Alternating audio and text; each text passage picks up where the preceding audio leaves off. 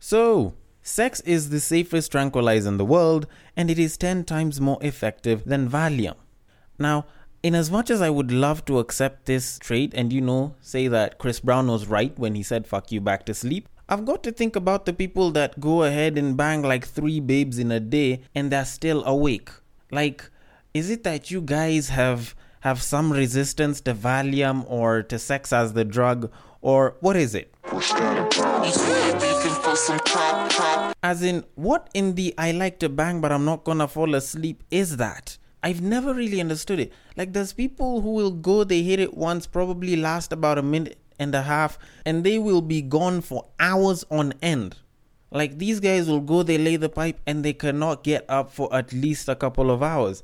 Then there's people that will go bang a babe for like 1-2 hours, leave, go meet with another babe, bang them for like another 1-2 hours. Then after that, go meet another one when they go back home, and then give it to them like a quick 1-2, maybe even a third round. And then that's when they'll be like, all right, I'm feeling a bit tired, let me sleep. Like, how is it that such people exist and they continue surviving on this planet? Like, y'all make all of us look bad. Especially after that Nicki Minaj line on Anaconda where she spoke about, I don't know, pussy putting his ass to sleep, now he calling me NyQuil and shit. As in, can someone help me make sense out of this? But anyways, while someone goes to look for the sense to bring to me, we need to start the podcast, and because it is the beginning of a new season, just like we did it on Battle of the Sexes, we shall do it in the same traditional style that we've always done it before. So, in typical fashion, welcome to Break Time on Westside, your number one break time podcast, coming to you from Nairobi, Kenya. The man on the mic is a man whose 1.5 minutes does not guarantee that he will be able to wake up immediately after and continue moving. He is a man whose sickness for the thickness prevents him from going skinny dipping. It is none other than your tall, dark and mildly handsome man, Sir Denver B. The show is Tweet Street, the show where we take a deep dive into Twitter, pull up a couple of tweets and break them down a little bit. Now, as usual, the drill is pretty simple, so if you don't know it, then you can just listen to me say it, but if you know it, then you can repeat it after me. And it's a pretty simple drill. It goes like this. You see that tweet, you like that tweet, you want us to discuss that tweet, you send that tweet. You send it to the DMs of @BagakaTheD on Twitter, which is my personal Twitter handle, and the B in the DR capital, so that'll make it a little bit easier to find. On Facebook, if it's one of them screenshots, one of them pictures that revolves around a certain tweet, you can send it to the Break Time on Westside Facebook page, and on Instagram, you can also send it to the Break Time on Westside handle, which is @BreakTimeOnWestside. Now, we need to get on with the tweets, but before we get to that though, we need to look at the wokeactivists and what it is that they've done very recently. Now, a couple of days ago, there was this post that I saw on Instagram about social media reacting to Beyonce's nephew called Jules Smith dating some babe called Sky Jackson. Now, normally that's nothing. You know, it's a relative of Beyonce's. We shouldn't be blowing it up.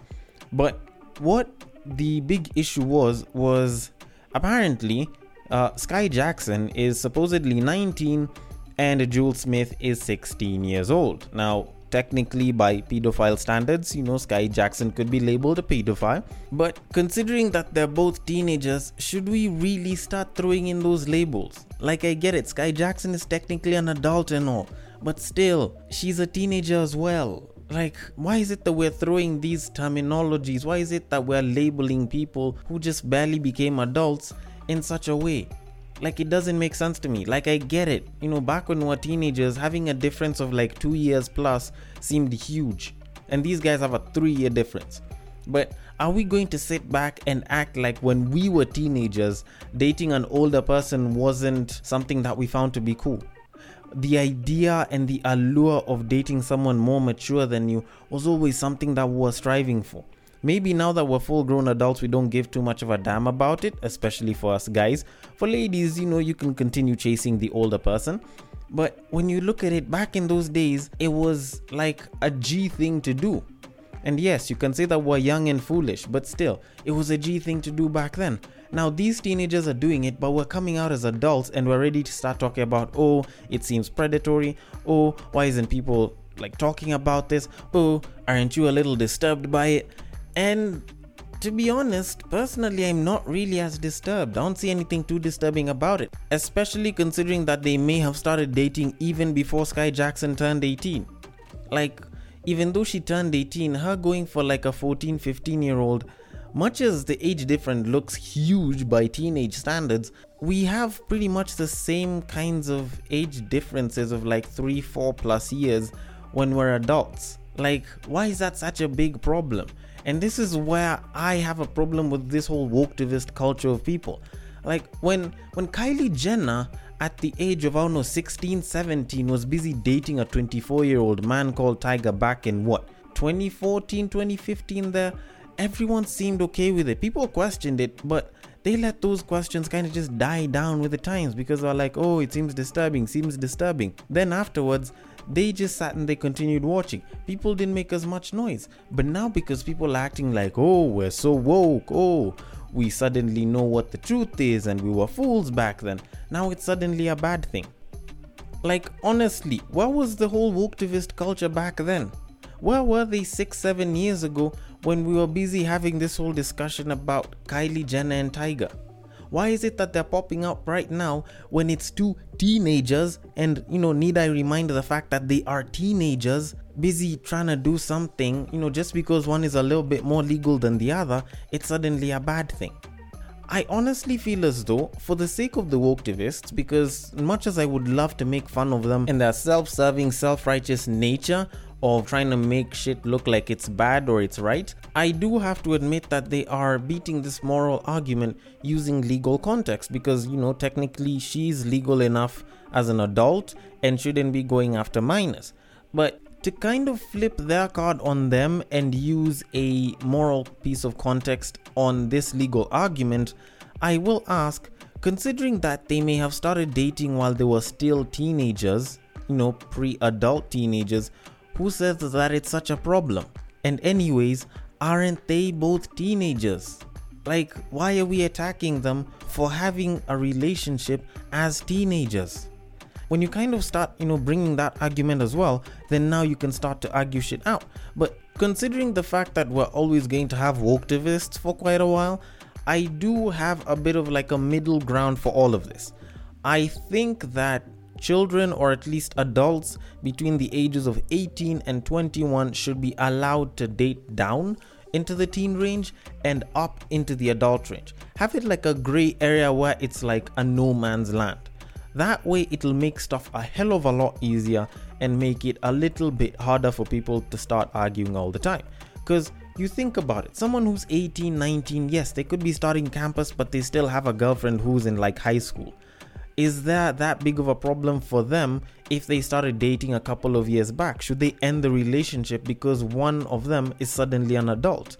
At the same time, who says that an 18, 19-year-old shouldn't be with someone who's in their 20s? Especially if, they started campus or they're working together somewhere. Because aren't they both adults?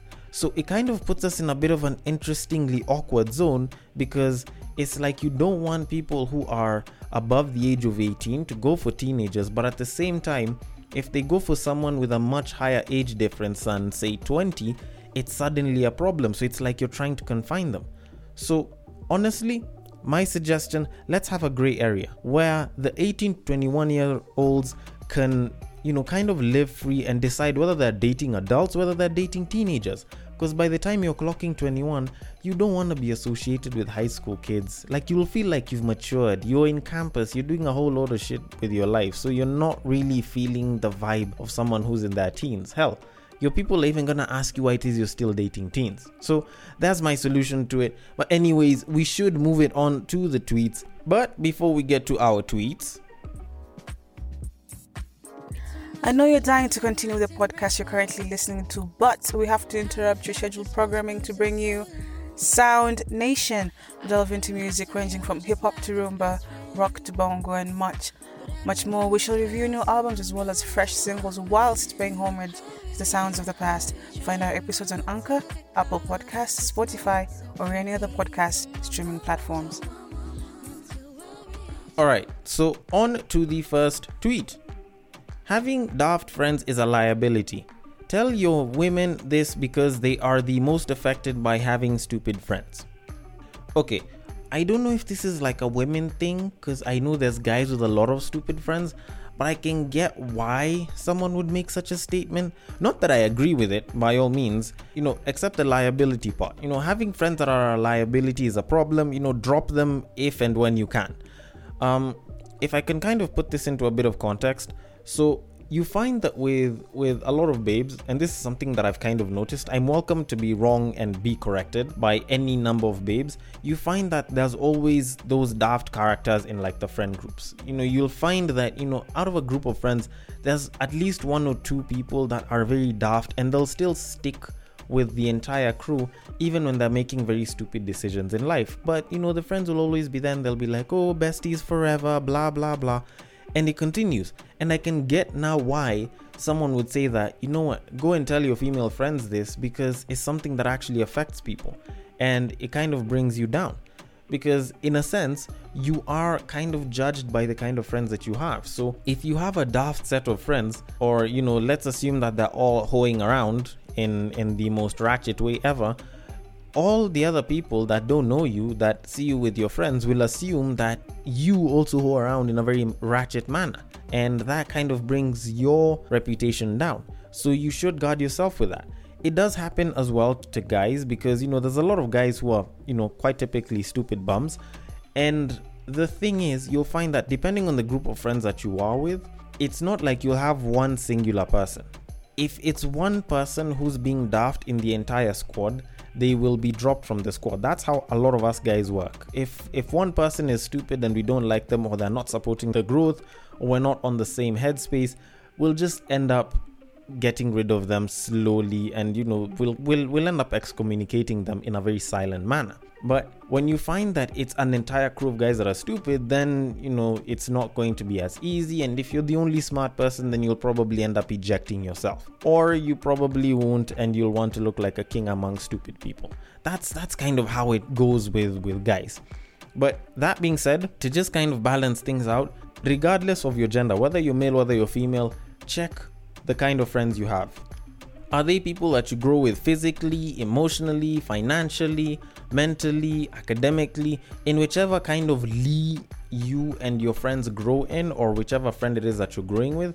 If you don't feel like you guys are growing together, or they're not at least helping you grow, then be ready to drop them. Because if not, then there's a pretty good chance that they will end up being the ones that will drag you behind and just drag you down like an anchor. So you should probably check out your friends and always review the kind of friends that you're with. But that aside, on to the next tweet. A lady can love you with her whole heart but still marry another guy that's ready. I am getting schooled.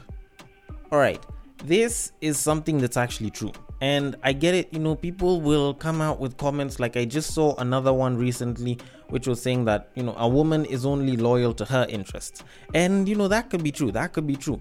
But for the people that have listened to this podcast from way back, even back in 2019, there was a statement that was made by Tiny, T.I.'s wife, on what her and her cousin were told by their aunt not too long ago when they were like teenagers and shit about marriage. So I'll even play it here for you. Well, I don't know, but I'm going to tell you, I would never forget that, when I was about 16, 15 years old. Okay. Aunt Joyce, Candy's mama, told me, do not marry for love. Marry for, what'd she say? Security. What? Now, if that statement doesn't tell you what it is that women look for, at least when they're deciding to get married, then I don't think there's gonna be that many statements that will. Because when you look at why it is women get married, then you kind of realize over time that love isn't really the main reason. Because, there's things like stability, there's wanting to have a family and all, but the idea of having a good family that is secure is something that's very paramount. Like I've said before, why it is that, women prefer a man that is seen with other women. And I brought in the idea of the longer term consequence that comes in from women's decisions in life. Because if they decide to go raw and, they're ovulating, with a guy, it's not as much of a long-term consequence because he can obviously run away. While with a woman, if she gets pregnant, it's either she aborts, which can have, detrimental effects on her health, or she can have the baby and she'll be stuck as a mother for life. Not that being a mother is, prison or anything, but you get the point. And when you look at the idea of making sure that your offspring have a good family or at least have a good upbringing, it makes sense why it is that a woman would chase security. And also, when you think about it, considering that she loves you, it's not like she's going to wait for you for the rest of whatever little life you may or may not have. Because if she's waiting for you to pop the ring and she loves you, it's not like she gets any younger the more that she waits for you. Obviously, there's that whole statement of men age like wine or whiskey and women age like milk. And when you also consider the fact that menopause could be right around the corner for them, it's not like they're gonna have all the time in the world to wait for you. Then also you have to throw in the societal pressure, which is more with women in regards to marriage than it is to men. And to be quite honest, I think it's actually justified why it is that they wouldn't marry the person that they love, but rather the person that wants to get married to them. So in a sense, in as much as I usually defend men and I'm on the guy's side, I understand why it is that the woman would do this. And I am totally for it. It's not like they have their best years with them for the rest of their lives. And if anything, guys will still be able to make kids even into like our 50s and 60s. So we're the ones that probably seem to have all the time in the world. But anyways, that being said, we should move it on to our next tweet. There are people who think being on a dry spell is cool or is having morals.